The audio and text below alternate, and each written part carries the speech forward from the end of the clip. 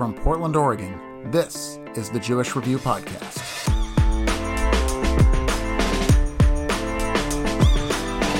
I'm Rockne Roll. Coming up this episode, amid what have been challenging days for Israel and Jewish communities around the world, I'm fortunate to have the chance to present a man who has been described as a true Jewish hero, and rightly so. It's Dr. Rick Hodes.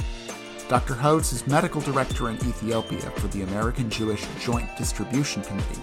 After helping evacuate over 14,000 Ethiopian Jews to Israel in 1991, Dr. Hodes remained in Ethiopia, treating scores of patients with spinal deformities and other ailments.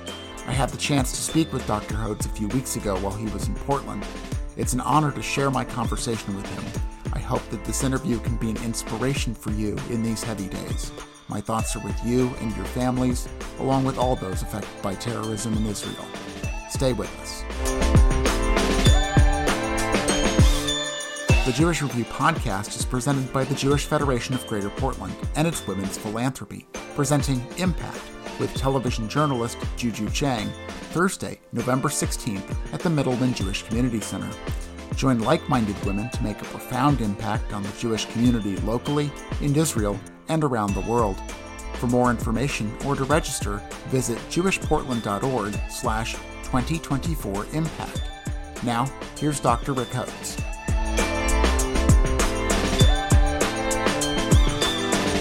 Dr. Rick Hodes, welcome to the Jewish Review Podcast. It's my pleasure to be here. Thank you. Thank you. So I'll start you off with the first question I ask everybody. Tell me about your Jewish journey. My Jewish journey. Wow. I was born to a Jewish family in Long Island, and we were not terribly affiliated. We were members of a Reform congregation, and Judaism was part of our life, not the most important part of our life. But we would occasionally do Shabbat. We certainly went to Sunday school and did Jewish holidays. There wasn't a lot of meaning to it to me, and I wasn't very impressed with what I saw. Later on, as an adult, I started wondering if I missed something along the way. So I actually was living in Ethiopia and would listen to the BBC. And the BBC would have a religious program every day for a few minutes. It was like a religious thought of the day. And the most important person that I would listen to and I learned from was a guy named Hugo Green, who was a Holocaust survivor, who was a rabbi in London. And it sort of opened my eyes to the fact that there's more depth to Judaism than I appreciate. So later on, I went to Israel and studied at Aish, at a yeshiva, to learn more about Jewish culture and Jewish religion and Jewish thought, and became more observant. And so now I do keep Shabbat. I do keep kashrut in the way that I keep kashrut. I aim to pray 3 times a day. I don't always do that, but I put on tefillin every day, and somehow I feel much more connected Jewishly than I did before. That's my Jewish journey. Now, the other thing is I live in Ethiopia, and in Ethiopia, people see me as a Jew, and they see me as an Israeli. I'm not an Israeli, but in their eyes, all Jews are Israelis. So I sort of represent the Jewish people to a lot of people. So that's also on my mind because I better behave myself. Well, speaking of Ethiopia, tell me about your very first experiences in the country. Well, I went to Ethiopia to teach at the medical school as a Fulbright professor in 1985. So I got off the plane and was attached to the medical school and assigned a ward to attend on and so on. And it was like a huge learning curve because here I was, in the Johns Hopkins system in Baltimore, seeing the best of American medicine. But the cases were different, the diseases were different, the treatments are different. And I had a lot to learn. Like, for example, I had not treated much tuberculosis. I had not treated rheumatic heart disease. I had not treated valvular heart disease. And this was so common in Ethiopia. So that was my challenge in Ethiopia for the first year, was learning these diseases and figuring out how to deal with that. And also learning a new culture, learning a new language. It was all challenging. Yeah. And then how did you get involved with, and tell me a little about your work on Operation Solomon? So I worked in Ethiopia for 2.5 years. I left. I came back in late 1990 to work for JDC, and I was the medical director. So I was in charge of the health of all the Ethiopian immigrants to Israel at the time. We had about 15,000 people or so in May of 1990 when Operation Solomon came along. And I remember walking across the lobby of the Hilton Hotel and running into Uri Lubrani, the Israeli liaison to the Ethiopian government. And he called me over and he said, "Rick, we just got the green light. Tomorrow's the day. Everybody's leaving." So that night we were up late at night putting together the last details of Operation Solomon and what to expect medically and what medicine we needed and so on. The next morning, I got up and they called together a group that they called the committee. The committee was like the 20 most educated people in this population of 15,000, and they may have had some high school education. They said, go to every house, tell everybody to drop everything, come to the Israeli embassy, bring only any medical records that you might have at home or x-rays, because people would take those home, and your own kids, like no suitcases. And the next morning, all these people started coming to the embassy. My job that day was getting people out of the hospital. So I had all of these people who had been hospitalized in various hospitals in the city, and I needed to get them out and get them to the Israeli embassy so that they could leave and get to Israel. So you were medically in charge of, you were the doctor in charge of these thousands of people that were... Right. So we had our medical program. The Israelis had their, they were flying in, they flew in 39 planes. Each plane had a staff, including, I'm sure they had doctors on every plane. But my job was getting people out of the hospital, and people knew me and they knew our program. So that was my job during that. That's quite the caseload for a doctor. Yeah, it is. It is. And for example, I remember somebody had an appendicitis. The question is, should we put them in the hospital here in Ethiopia and get the appendix taken out, or should we put them on a plane and just get them to Israel and hope for the best? And I decided to just give them antibiotics, put them on the plane, and let the Israelis, write a medical note and let the Israelis deal with this. And pregnancy as well. I mean, and it was so stressful. On a typical day, we would have one baby born. And those days, I think we had like 8 women gave birth that day because of the whole stress of the situation. Yeah, I've seen the stories of women who gave birth in the air on the way to Israel. Some women actually did give birth on the airplanes. But the appendicitis is quite the case. Just write a little note. Hey, when this guy gets here, take his appendix out, would you? I know, exactly. So then how did you go from working on Operation Solomon to now you're treating hundreds of spinal patients, some of the worst spinal deformities on the face of the planet in Ethiopia? Yeah. So in addition to my JDC medical work with the immigrants to Israel, I started volunteering at Mother Teresa's mission, working with the Catholic nuns and anyone who walked in the door. So in 1999, I got these 2 abandoned orphans with TB of the spine. One was an Oromo from a place called Becho. One was an Amhara from Gojam. And I wanted to help them because one of them had a 95-degree angle. The other one had like a 120-degree angle in his back, and like big V's. And if I didn't get them surgery, they'd become paralyzed and they would die. So I ended up adopting them and adding them to my health insurance in America and getting them surgery, knowing that, if you adopt an abandoned orphan, they become yours for life.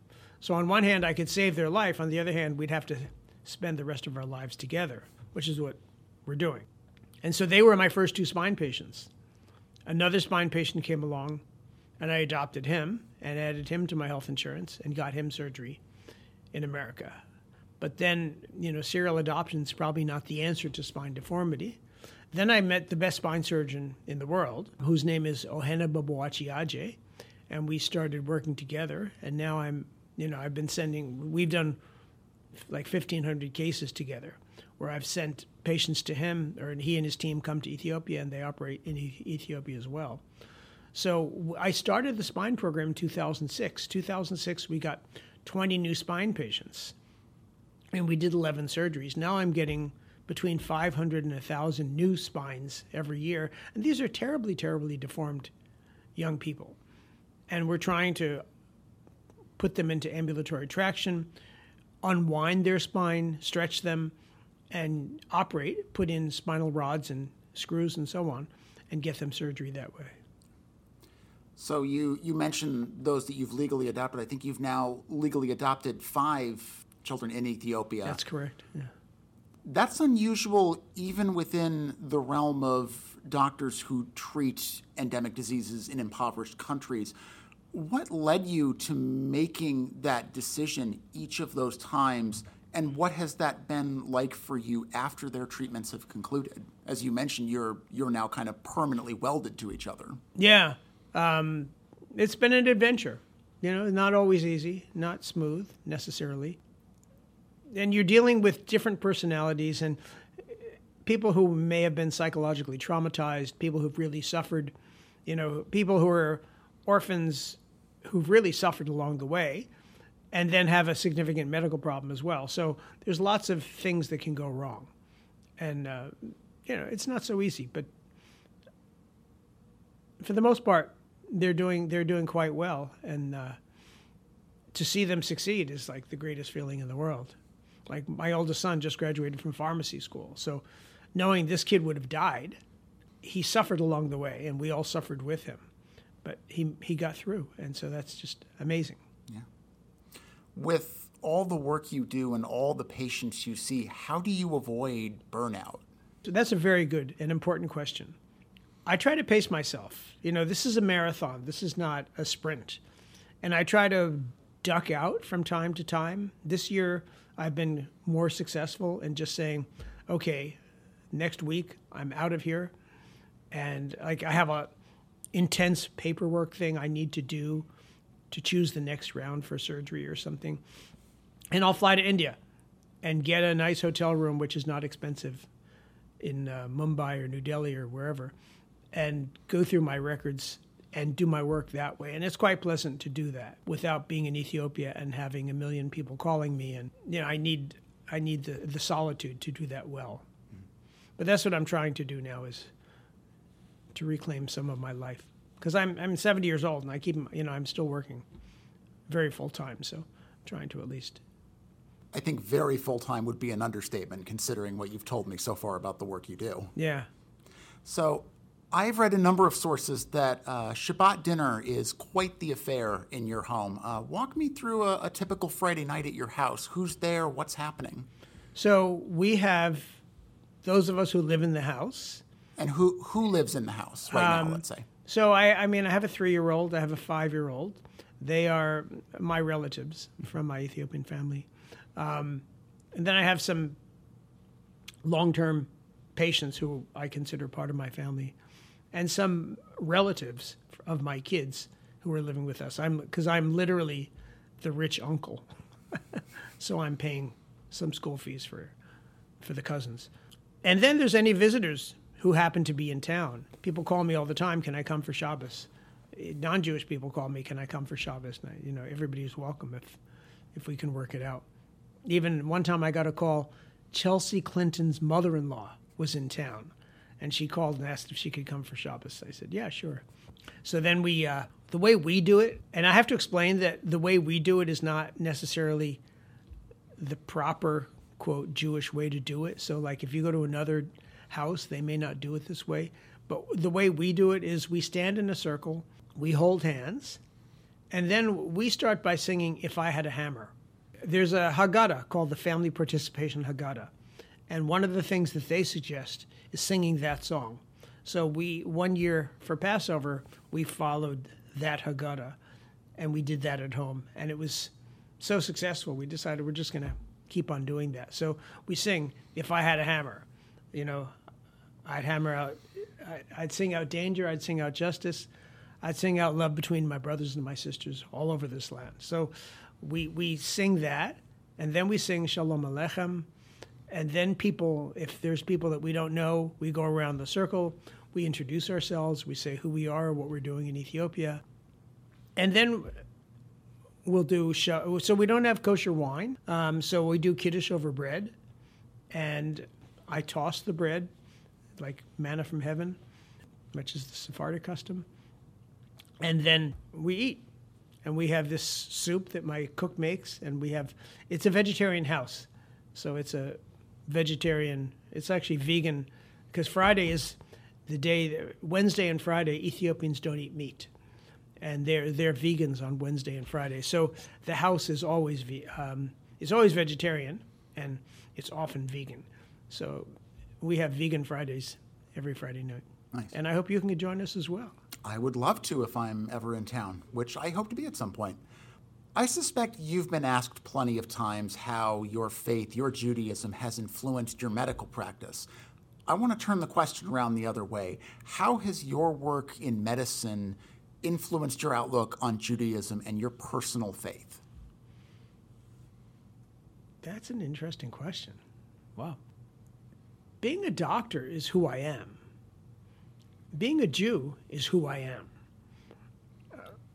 So my challenge as a human being is to combine those two. Because they're both like 24-hour assignments. Like the way in my life, in Ethiopia, I'm like a doctor all the time and a Jew all the time. And people see me that way. I remember I was going to Gondar, and I went to the nuns, and I said to the nuns in Addis Ababa, I'm going to be in Gondar tomorrow. Do you want me to bring anything to the nuns in Gondar? And they said, yeah, here's some money for them, and here's their mail. So I went, and I delivered them, and the nun looked at me. She said, oh, it's you. And I said, they didn't tell you Dr. Rick was coming? They said, no, they didn't tell me your name. They just said the Jewish doctor is coming. So the nuns, they're not quite sure of my name, but they call me the Jewish doctor. And I'm cognizant of that. So those two parts of your identity are intrinsically enmeshed. For sure. Right. Our listeners can't see it, but you are wearing an impeccably patterned blue and sea green blazer that apparently has quite a story behind it. Can you tell me about your jacket? Yeah, this is actually Australian Aboriginal material. And I was in Australia a year ago and picked up a bunch of material. So 2 of my Ethiopian sons are the same size as me. And between us, we have about 40 blazers. I have a tailor in Bangkok who's very creative and puts together, like in this case, the material comes in squares. So they had to sew together the squares and then make a jacket out of it. And they're like magicians. They're so good at it. And so I get my material from either Ghana in West Africa, where we have a hospital that we work with, or anywhere else that has interesting material. And then they turn it into a jacket in Bangkok. So it ends up getting a lot of frequent flyer miles. What are some of the other noteworthy pieces in that collection? Oh, I have a lot of African material. Mm-hmm. So some of it on the subtle side, some of it quite loud. Because in West Africa, they love these loud colors. And if you walk around West Africa, they just love, or even just being at the airport in Africa, you see the West Africans wearing these very wonderful, colorful things. Fabulous. So as a parting question, what is the biggest thing that listeners to this podcast, American Jews and Americans in general, should know about what's going on in Ethiopia from your perspective? So Ethiopia is 120 million people. It is the second most populous country in Africa after Nigeria. It's large, it's complex. There are multiple ethnic groups. There are multiple challenges. There's a dam, which Ethiopians support and which the rest of the world may not. There are political issues going on in the country for sure. But the Ethiopian people are wonderful people, and they're caring, They're compassionate. They're very good to kids. And I think that there's a great opportunity to do good work. And what we're doing is we're able to take, like before I came to Ethiopia, nobody was looking at spines at all. Now we've done over 1,500 spine surgeries. We've transformed the lives of these suffering kids. And now because of that, we want to build a spine center. We want to keep on going and train Ethiopians so that this can continue indefinitely. That's my challenge, for me to keep on going and to promote this. And I would encourage your listeners to go to my website, rickhodes.org, to read about our work, to contribute to our work. Come visit us if you like. We'd be happy to have you. Come for Shabbat. And thank you so much for the chance to tell my story. Dr. Rick Hodes, thank you for joining us on the Jewish Review podcast. It's really been a pleasure. My pleasure. Thank you.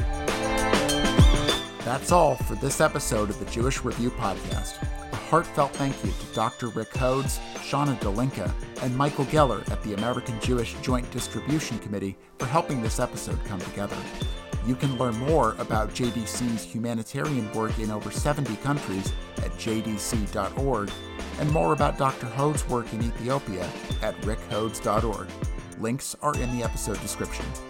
If you like this episode, please leave a 5-star review on the podcast platform of your choice to help others find our show, and click subscribe to get our latest episode every 2 weeks. If you have questions, comments, or suggestions, please reach out by email to editor@jewishportland.org. The Jewish Review podcast is a production of the Jewish Federation of Greater Portland. Special thanks to Daniel Berger. Our theme music is by Isaac Joel. I'm Rockney Roll. Thanks again for listening. Until next time, all the best.